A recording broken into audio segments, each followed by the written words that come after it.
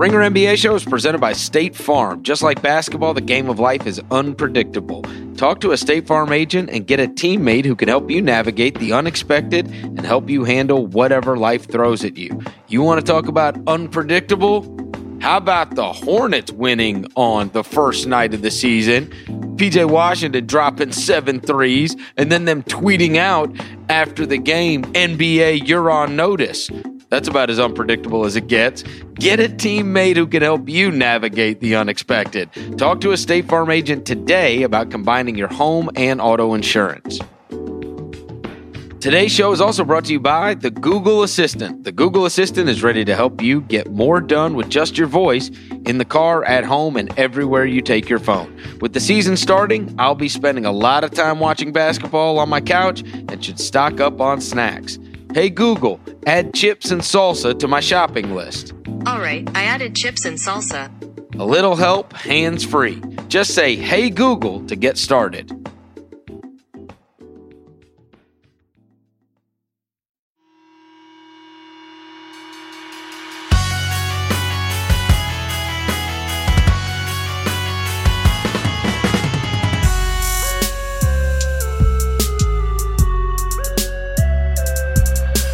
Welcome to the Ringer NBA Show. I'm Chris Vernon, and joining me as he does every Friday for TheRinger.com is Kevin O'Connor, a.k.a. Kevin O'Bomber, a.k.a. Kevin O'Concert, a.k.a. Kevin O'Camera, a.k.a. Kevin O'Croissant, Kevin O'Pinionated, Kevin O'Candyland. Kevin, we've got new music. Yeah, Verno, I'm digging it. Isaac, you made it. It's beautiful. Yeah. Well, and have we already run off Bobby Wagner? Bobby had a fly to New York tonight, I think, for the weekend, and so Isaac Lee, you're back. I'm just pinch hitting. Mismatch. Yeah, I'm just pinch hitting. I'm not back full time. Yes. Yeah, we know your loyalties, Heat Check. We know. We know. I appreciate you making the song, Isaac. I think we were due for a new one after a couple years of that old one. I really like this one. That's my parting gift. All it took was him, leaving us to start liking us. What inspired the song, Isaac? What inspired this song? Oh, man. I mean, we named the show The Mismatch, and I wanted to do two contrasting genres kind of leading into each other, as you guys do. There we go. All right. Well, Kevin, we are recording this after we just watched the Houston Rockets play against the Milwaukee Bucks, and this is going to be an Overreactions pod. And along those lines, pretty clear Harden and Westbrook is not going to work together.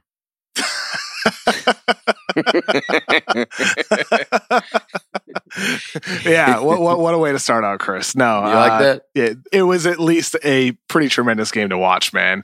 3 former MVPs, 3 in a row on the floor at one time.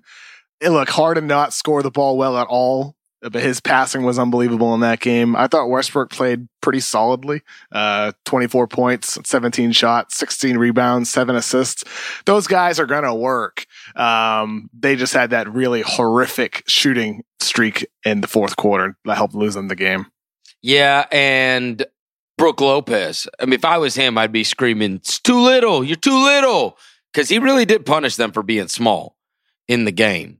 And Brook Lopez I think he had double digits in the fourth quarter, and their team just exploded. They had 39 points, and Giannis fouled out early in that game and still had a triple-double. And they didn't have him to go to down the stretch. That was mega impressive for Milwaukee, I thought. Oh, for sure. Fighting through the adversity, being down for the most part in that game and fighting foul trouble. But you talked about this before the podcast, even started. There's been a lot of whistles early on this season. A lot. A real lot. Hey, I will say this, and this is because the smaller the sample size, the greater the overreactions. And one thing that did stand out to me just when I was watching that fourth quarter was I did at least let my mind drift to the fact that a year ago, you remember the Rockets started out very, very, very slowly. And there was a tremendous amount of blame on Carmelo. Right, they've added Carmelo, and now they can't defend, and this and that, and he became a scapegoat for their slow start in many ways. But one of the elements of their slow start was the absence of Jeff Bzdelik, who they groveled with to come back, and he did, and he had been the defensive maestro for them the year prior, and then he decided to walk away. And then they begged him back, and he came back. And within weeks, their defense transformed dramatically back into a good defense. Now, you know it was going to be a little bit hard with Harden and Westbrook. We know that backcourt tandem is not given to being powerful defensively. But I do wonder what the impact of Mike D'Antoni losing his staff, and most importantly, Bzdelik, because it was kind of shaded by the fact that Carmelo got the blame, but that was an element to why they had their slow start last year, because they were a shell of their former self defensively. And they were terrible defensively in the fourth tonight. Yeah, I honestly don't really look at it as defense being the problem in the game against Milwaukee tonight. I think it was started on the offensive end of the floor in that first half. Harden was getting anywhere he wanted to. He was getting to the basket, just really dishing out on the floor. Then in the second half, though, Milwaukee did a much better job of defending Harden without fouling him. And then also Houston just had real cold streaks on the offensive of the floor. And what resulted on Houston's end was more of an isolation-heavy half-court offense rather than playing with a bit more pace in the half-court rather than getting more transition opportunities. I think that, in turn, created opportunities the other way for Milwaukee. You can't say it's defense, but I think for Houston, it was just really their sputtering on the offensive end of the floor that helps give some easier early offense opportunities for Milwaukee on the other end. I don't know. 24 is a reasonable number. What is not a reasonable number is 39, which is what they gave up. That's why I said that. They gave up 39 points in the fourth quarter. That's extreme. And it wasn't all transition. I just told you, Brook Lopez had 11, and a lot of that stuff was out of the half court. They just had a bunch of breakdowns. It's just something to keep an eye on, right? Because that team was not good defensively last year until they got Bzdelik back in. And now he is New Orleans. I believe he's there with Alvin Gentry now, Jeff Bzdelik. And I know Mike D'Antoni was mad about his whole staff. That was clearly not his choice.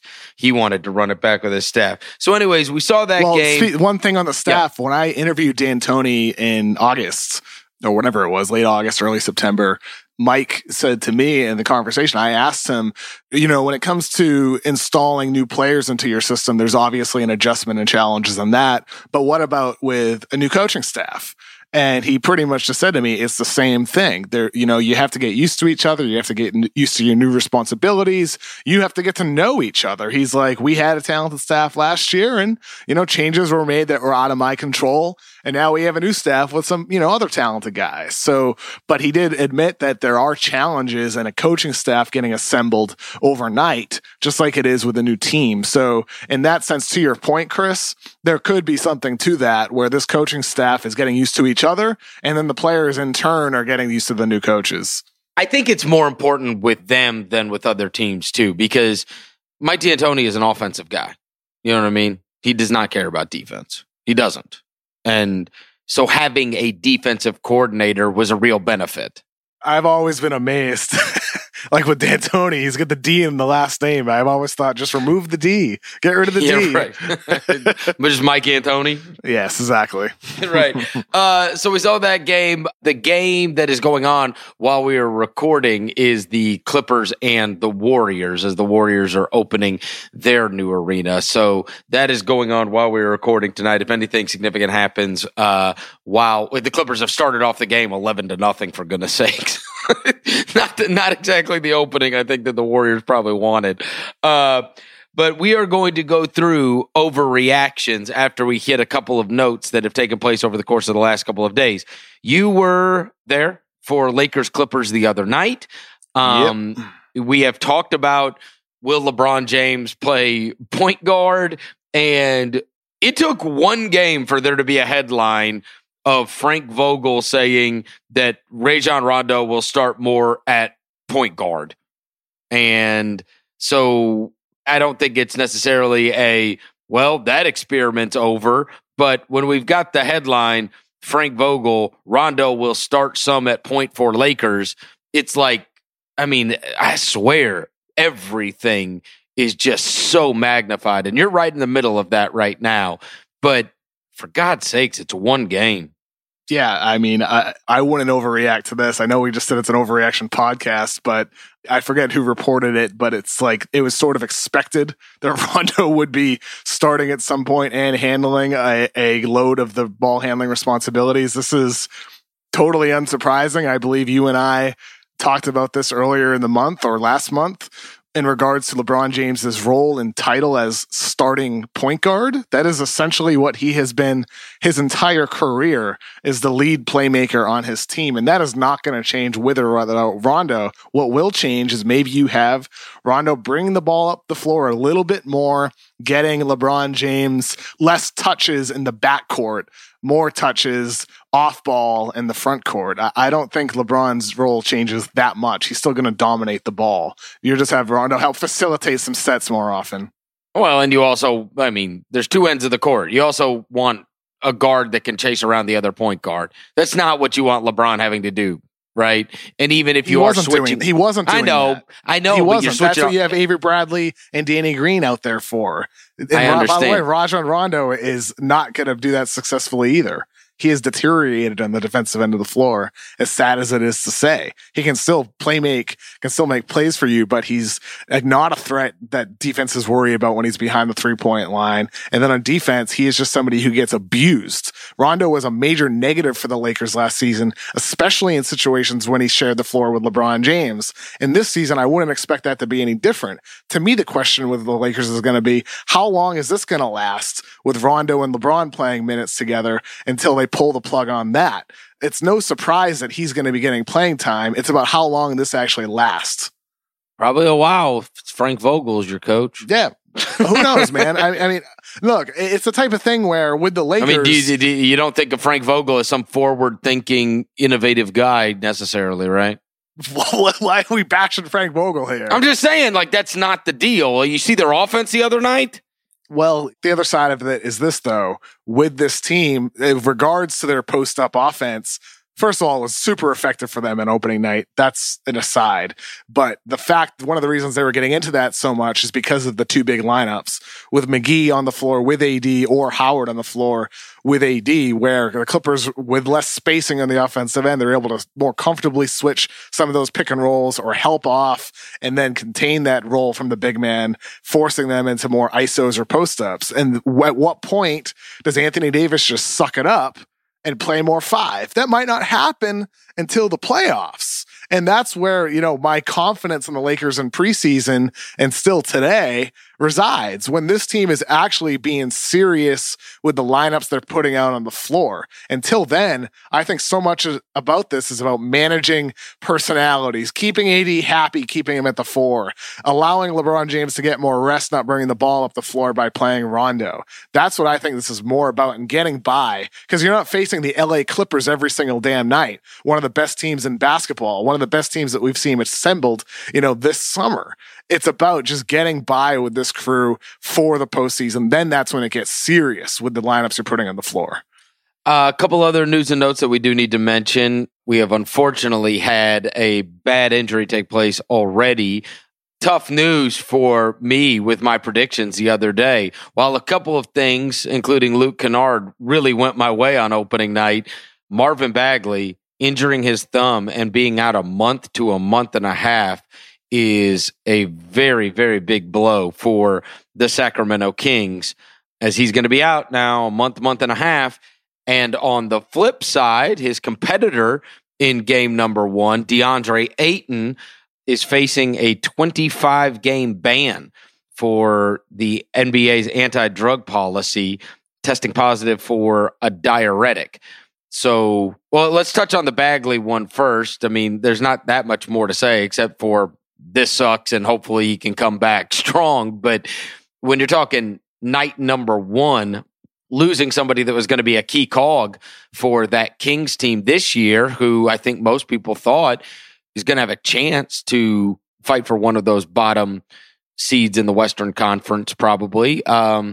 Sucks for them. Yeah. It's interesting. I saw a tweet this morning from at the 4-Point Play, co-host of the 7 Seconds or Less Suns podcast. And he showed a couple clips of DeAndre Ayton, and he was involved with all three Kings players getting banged up over the course of a minute. Buddy Hield driving into Ayton, then the Bagley hand injury when Ayton slapped down at the ball, and then Fox accidentally getting stepped on as he was going through a screen. So Ayton, the guy with the big news today, was directly involved accidentally with three Kings players down 25 points for whatever reason, still being in the game in the final 3-4 minutes, getting hurt. Yeah, and he is facing this 25-game ban. And I read his statement about how he accidentally ingested something. I mean, very, very rarely over the course of sports history have we had somebody say, yeah, I took something and I'm really sorry about it, right? It's typically, I accidentally did that, or I didn't know what I was taking, or whatever else. Look, there have been a lot of guys in a ton of different sports that have gotten suspended for this. The reason that something like a diuretic, whatever he took, is on the list is because athletes use it as a masking agent. And so when I read the story that, there was nothing else that showed up, and they'll try to use that in their petition. Like, of course nothing else showed up. That's why he took the friggin' diuretic. You do it so that stuff doesn't show up. Unless you could prove you have like some kind of blood pressure condition or something else, taking this accidentally is extremely far-fetched. And I don't know what the guy was doing, but I will say this. A lot of athletes have tried to use the I didn't know, but it is your job to know. And it is very rarely taken on accident. And so this is terrible. I was talking to some of my friends connected with the Suns, and they were like, why can we not have nice things, right? Like, they were riding high today, so high today after what took place last night. And that was the immediate text I got back. Why can we not have nice things? I mean, that is 31% of the season, Kevin. Look, I suppose I could end up being wrong. I would be absolutely stunned if a suspension is like overturned, because you set this precedent where, like, let's say I took steroids, right? Let's just say I'm an NBA player and I took them, and then I tested positive for them, and then I said, sorry, I took them accidentally. That would not be kosher. And they view diuretics the same as taking anything else because they figure you're taking that to mask whatever you actually did. But it's awful for the Suns. Awful. Especially when it was an unbelievable first night for them. Are you kidding me? And he was very good. Well, first on the anti-drug policy actually getting a starter. This is a rarity. The last four guys to get 20-plus games, according to ESPN's Bobby Marks: Joakim Noah, Wilson Chandler, Jody Meeks, Hedo Turkoglu. So getting a young starting level player caught with something with a banned substance, very unusual for a league to actually get this type of player. With that said, you mentioned, is this bad for Phoenix? Of course it's bad in terms of watching the game. In game one, Ayton looked much better on the defensive end of the floor. He had such great chemistry with Ricky Rubio, I thought, going back to preseason and then now in game one. With Devin Booker, Rubio, and DeAndre Ayton, those three look like a competitive, fun team to watch. And without Ayton, that's going to hurt them. But with that said, could this actually be good for Phoenix in the long run? One of your better players misses 25 games. You're going to stink. You're going to help your draft odds. Oh, God. Could this be good? Here we go. Here we go again. How to get you going, the future's Chris. bright again. Yeah, it is still bright. 25 games doesn't change anything in the grand scheme of things. Yeah, it does. I mean, if you were going to, if the team was actually going to be good, it doesn't change anything. And they weren't going to be good. The Phoenix Suns were not making the postseason. Oh, okay. They weren't going to even probably compete for the postseason at all.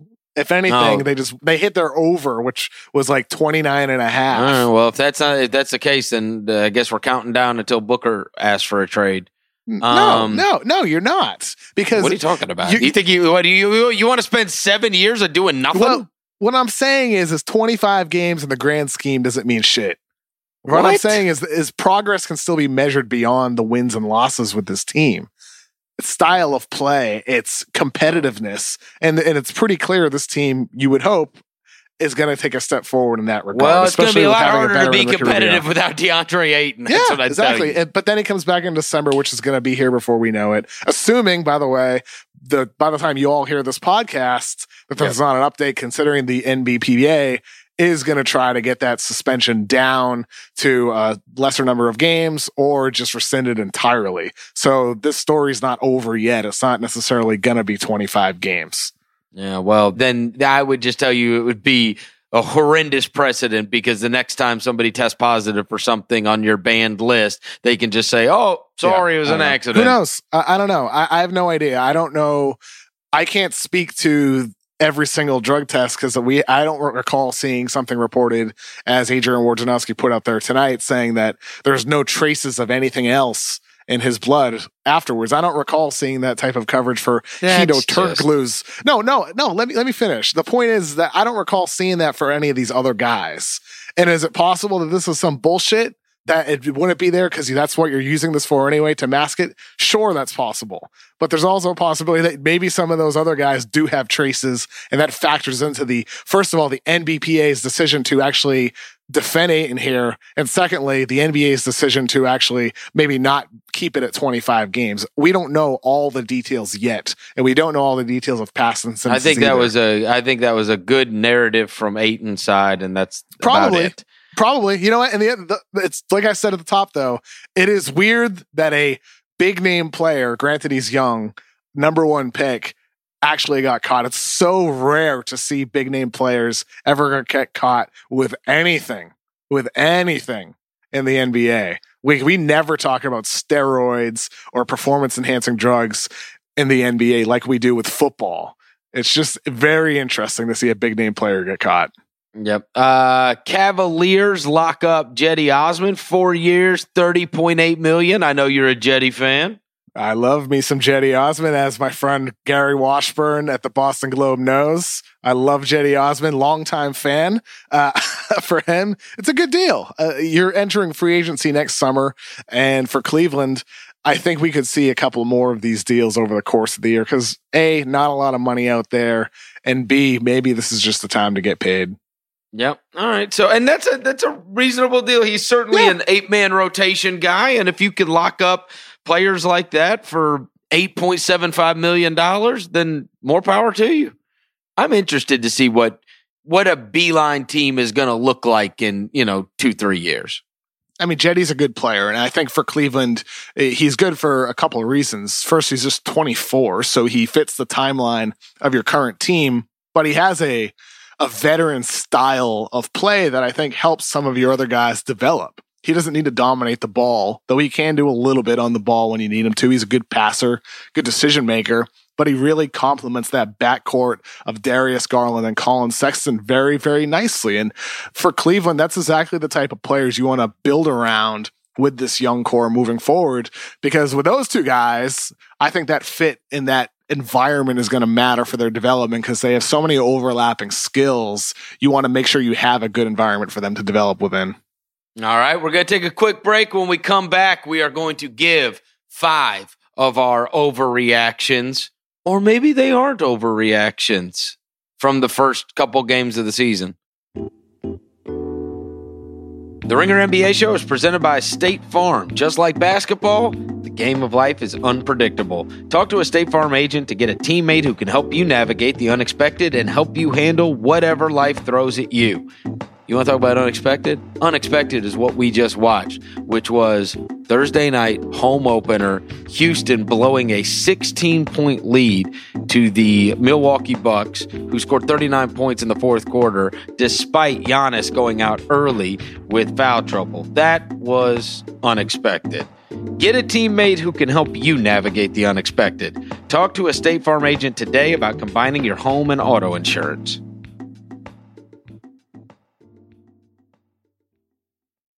All right, Kevin, you got your overreactions. I'm going to hope that we don't overlap on these. We have not checked against each other's lists, but as I said, with small sample sizes, it creates even greater overreactions, and we've really only seen everybody play one game so far. You ready? I'm ready. All right. I'm ready. My number one overreaction. You're going to love this one. I look forward to it.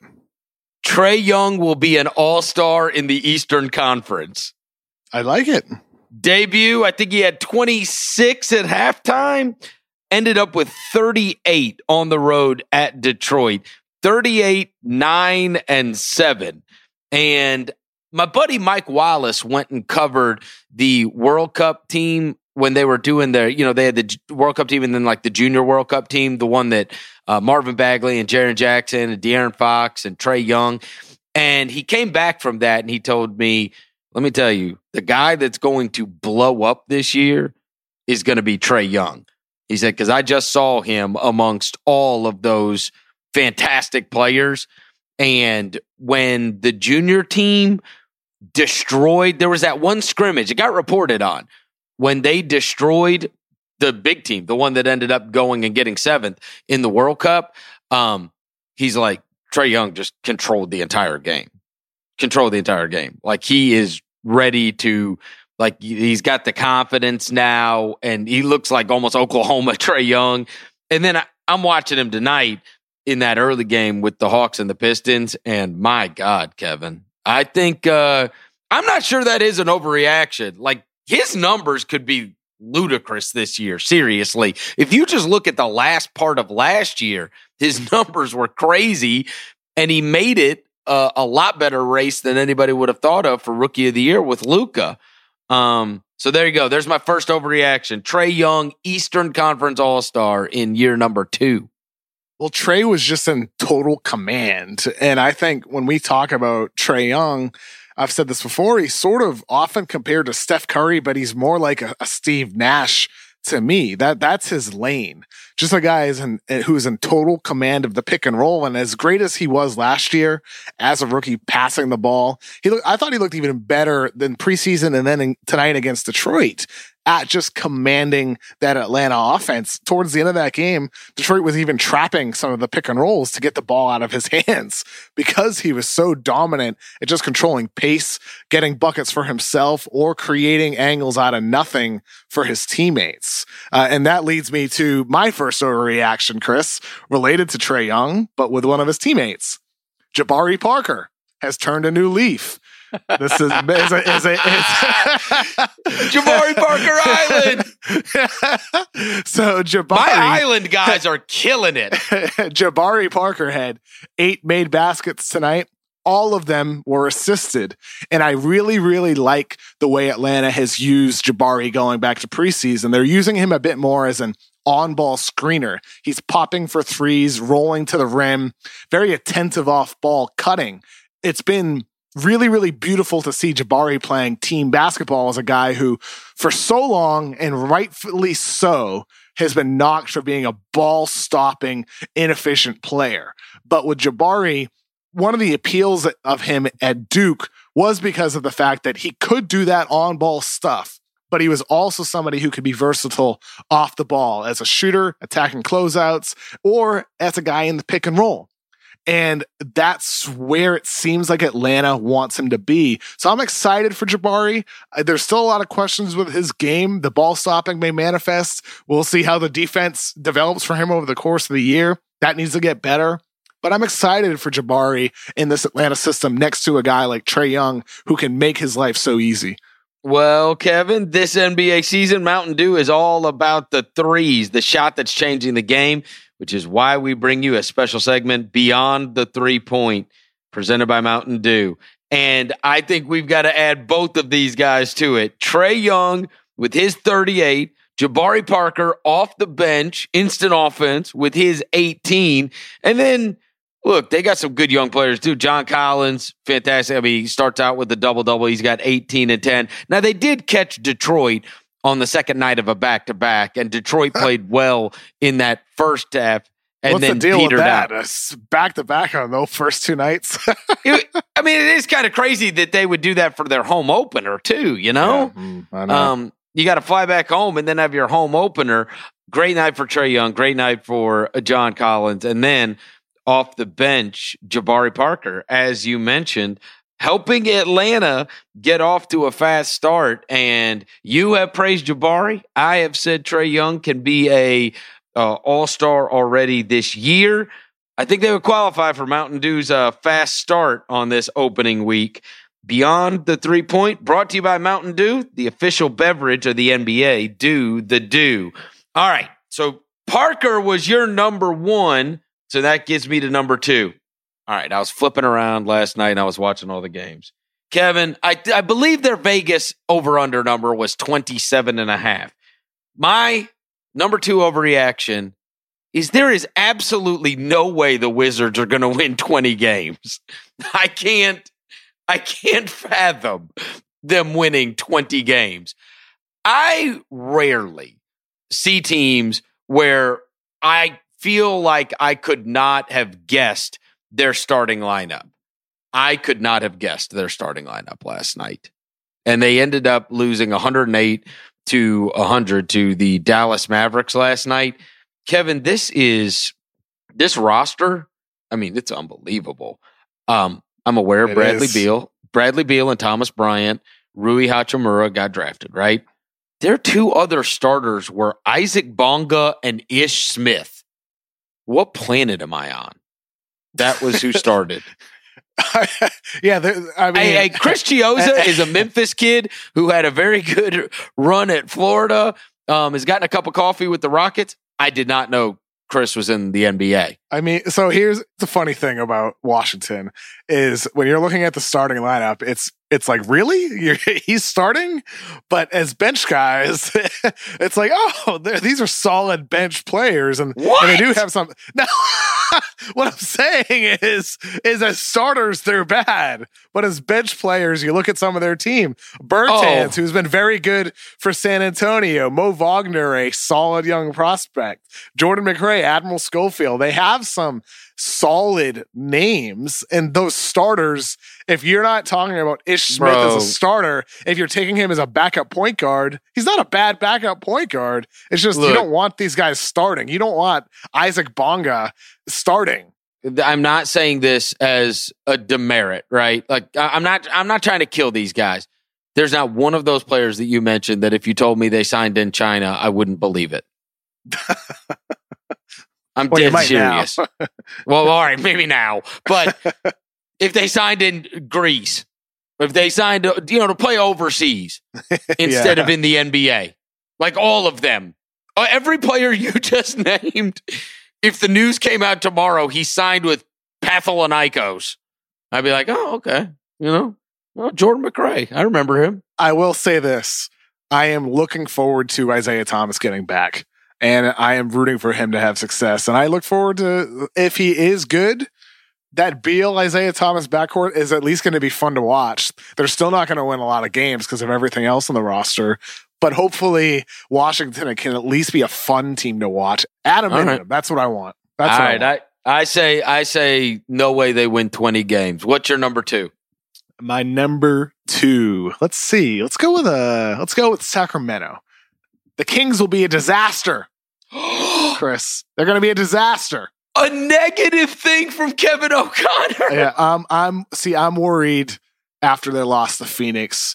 It's sort of verifying a little bit of the concern pre-draft, and it's a carryover from what was concerning from last season because their offense went through a ton of spurts where they did not look like they knew what they were doing, and that's partially because Luke Walton is installing a new system, but there's a lot of new coaches installing new systems, and they don't look like they have this amount of chemistry issues on day one of the season. And not only that, Walton's substitution patterns remain funky just like they were when he was with the Lakers. I'd like to see him do a bit more staggering with Fox, Hield, and Bagley to always have one of those guys on the court at one time. And I know Fox had foul trouble in the third quarter, but that was true for other portions of the game as well. And my main concern with Sacramento, when people were talking about them as a 7 or 8 seed in the Western Conference this year, I get it. I get that this team has a lot of young talent that should get better, but their half-court offense stunk last year. It was ranked 20th in scoring efficiency according to Synergy, and it still stunk in game one. It wasn't great in preseason. I'm concerned about that for them this season, in addition to the fact that Luke Walton had some pretty funky sub-patterns. Well, and look, I think Dave Yeager is a fantastic basketball coach. I really do. He has sabotaged himself with relationships with management, but I don't think the reason he's not the coach there is not because he's not a good basketball coach. Dave Yeager's X's and O's are better than Luke Walton's, but Luke Walton's a better personality manager. It's probably so. That's why Yeager's gone. But with Luke Walton, like, this team needs X's and O's. Yeah, but I'm not. I don't know if there are many coaches that could have gotten more wins out of that Sacramento team last year than Yeager did. And that is even with some things that I disagreed with, like his insistence on sticking with Bielitsa over Marvin Bagley and things like that, right? You know, I love Fox, you love Fox, but Fox is built for full court basketball, right? Like, that is part of the whole half court offense thing. Yeah, but you're not going to win playoff games with transition offense. They're not even going to get in the West playoffs with transition offense. You need to produce in the half court. That's for sure. You certainly do need to be able to produce in the half court. And I do think that's a step for Fox to take, though. That's what I'm saying. Oh, yeah. And part of that is on Fox. You're right. It's not all on the coach, Yeager or Walton. With De'Aaron Fox, he made significant progress from year 1 to year 2, but he still was an inefficient half-court scorer. He still was. And that's the next step for him moving forward in his career. He's a good playmaker.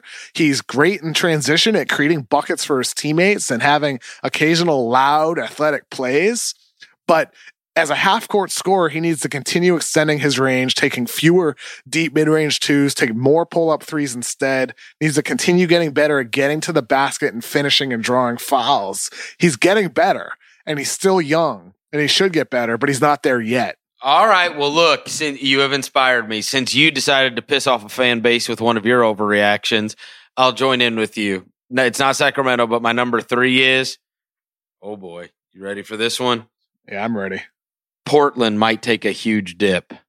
I'm watching them last night play against Denver, Kev. And here's the thing. It's not that long ago we're watching them in a game 7 against Denver, right?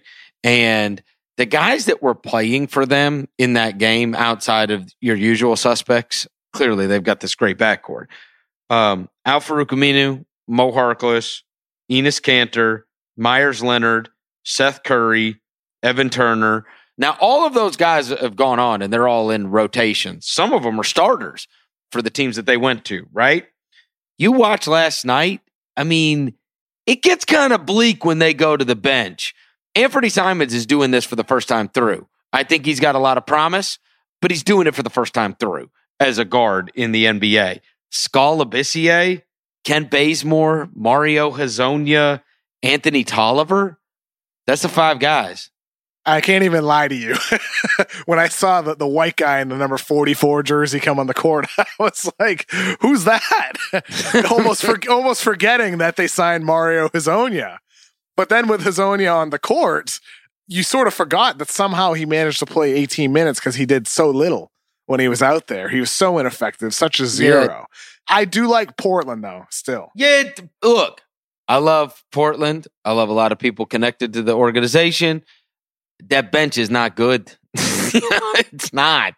It's not a good bench. And they lost real players, like a bunch of them, a bunch of real players. Like, I know you like Seth Curry.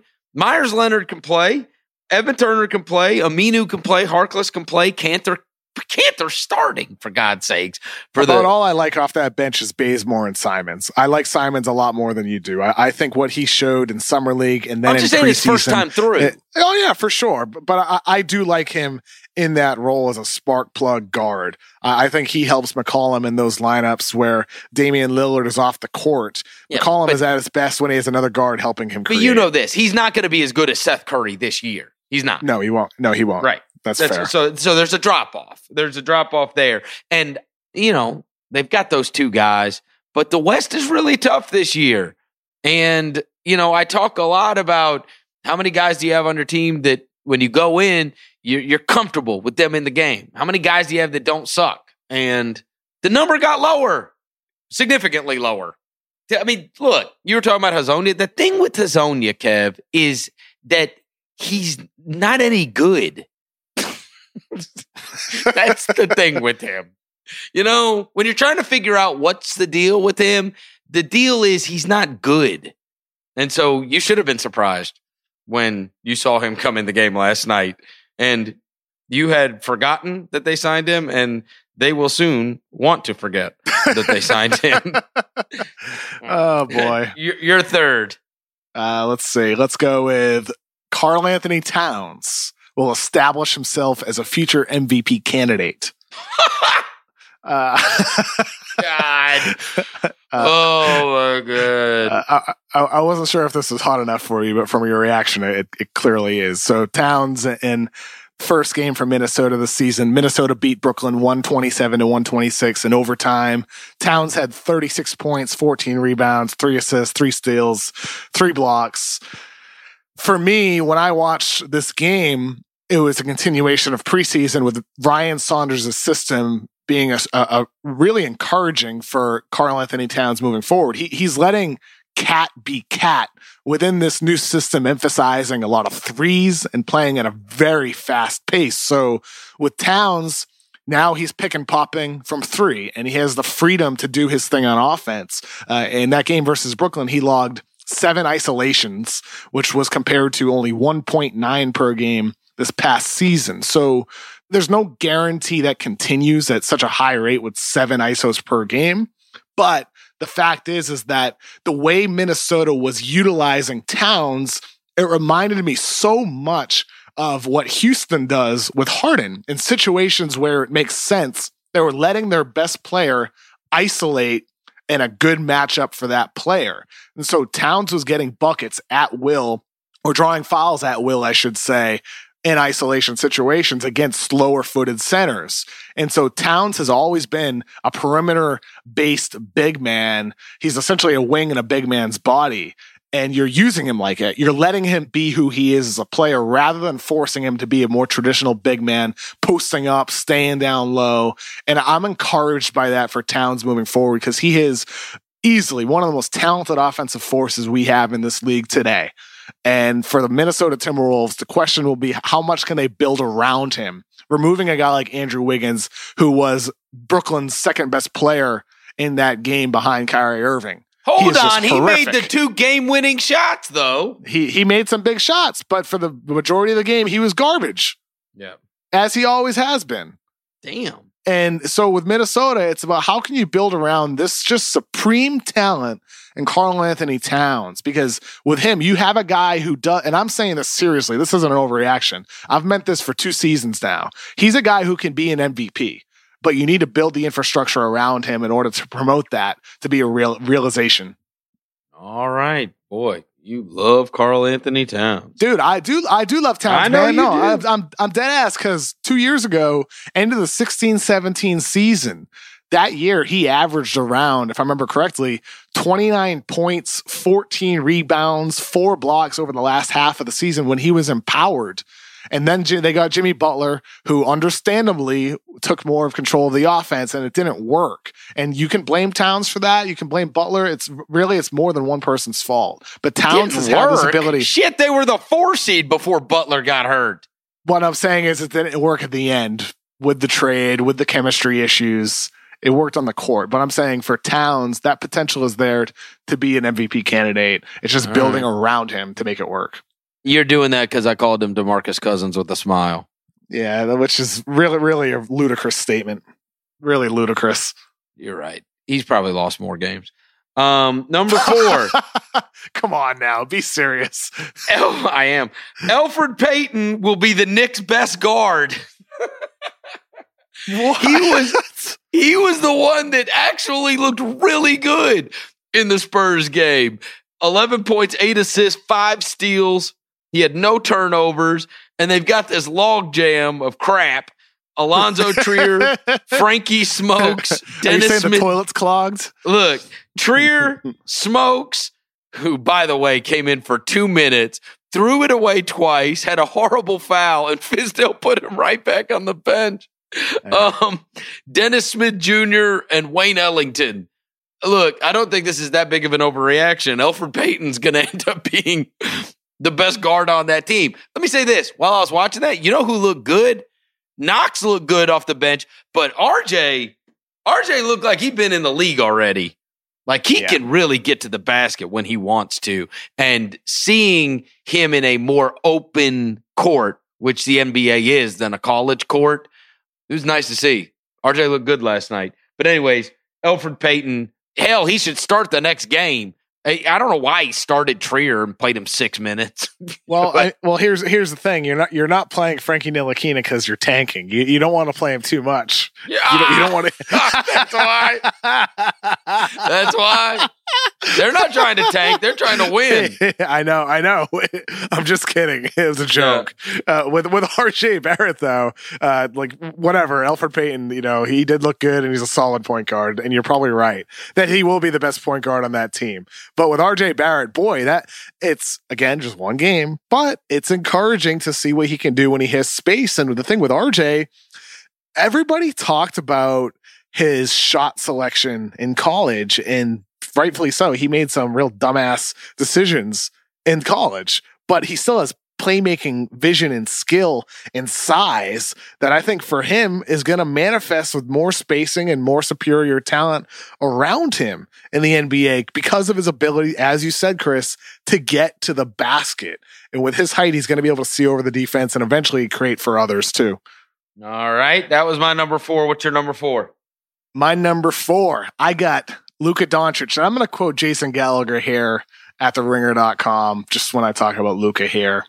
Jason tweeted this yesterday. He said, "It's just one game, so I don't want to overreact. But sophomore year Luka Doncic looks good enough to bring peace and healing to this broken world of ours and possibly redeem all of mankind." Oh, Lord. That's what I would say. That Luka is an overreaction. Awesome. Luka he did look awesome. Awesome. 34 points, 9 assists, scored 17 points on 10 isolation possessions, creating baskets for his teammates. He just was wearing out Isaac Bonga and Ish Smith. They didn't play against the damn Wizards. Can we slow down a little bit? I just said they got a whole team that could sign overseas, and I wouldn't know the difference. This is the overreaction show, and I just said he could possibly redeem all of mankind. Hey, then I am going right up your alley. I'm going right up your alley for number 5. Okay. Boston's trading for a big before Christmas. That stunned me. Enes Kanter and the Time Lord. And Grant Williams is undersized. They drafted him. They're too little. Dude. They're not good enough. Their bigs are not good enough. That's not good enough. Grant Williams looks so tiny. It's nuts. No, dude, he looked so big on a college floor at Tennessee, and then against the Philadelphia 76ers, especially, who were giants. Yes. He looked like a little kid out there. I know. It blows my mind. He looked so big in college. That's the difference. I tell you this, there was a moment like that for me during the, where was it? Oh, it was at the Grizzlies training camp. And Jonas Valanciunas, Bruno Caboclo, and at the camp, he got cut, but one of the Plumleys, Miles Plumlee, right? They were all 3 walking, and you know who was walking next to him? Brandon Clark. And Brandon Clark looked like a point guard walking next to those 3 guys. And I was like, is he really going to play power forward? And now he leaps out of the gym.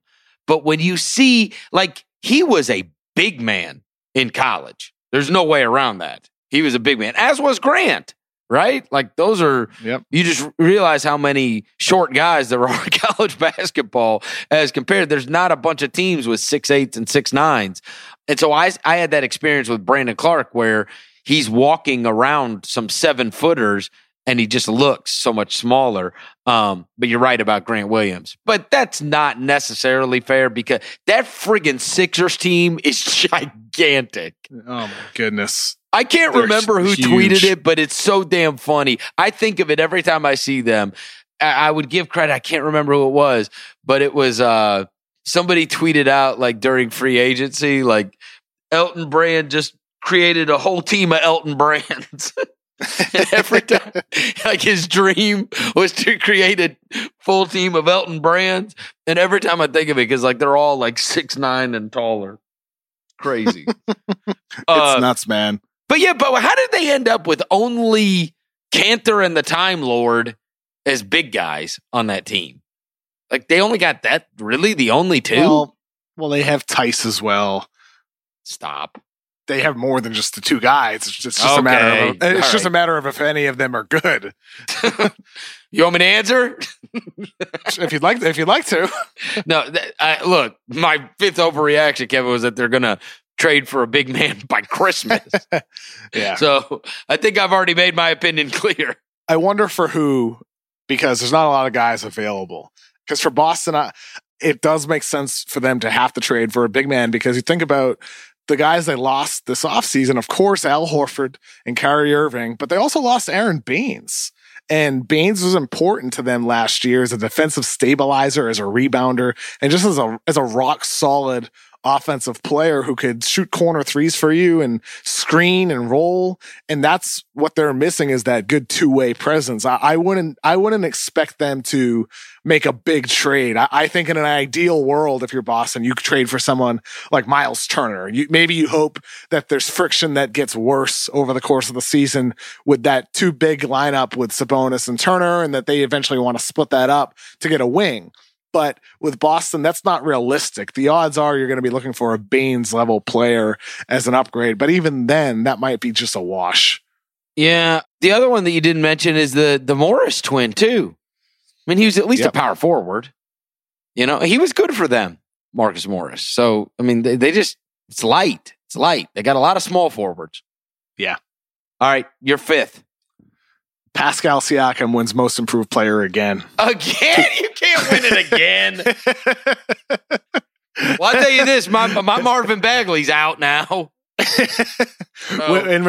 regards to Siakam, Chris, that game one for him for Toronto, impressive. Very, very impressive, man, scoring 34 points and doing it differently than what we've seen him do in the past, where last season, a lot of his success was coming off open corner three shots, attacking closeouts, timely cutting, transition attacks. And in that first game, granted it's against a shoddy New Orleans defense, he was doing a lot on the ball. And I was encouraged from what I saw with some pretty sharp ball handling. I thought his playmaking and passing and decision-making looked quite good as well.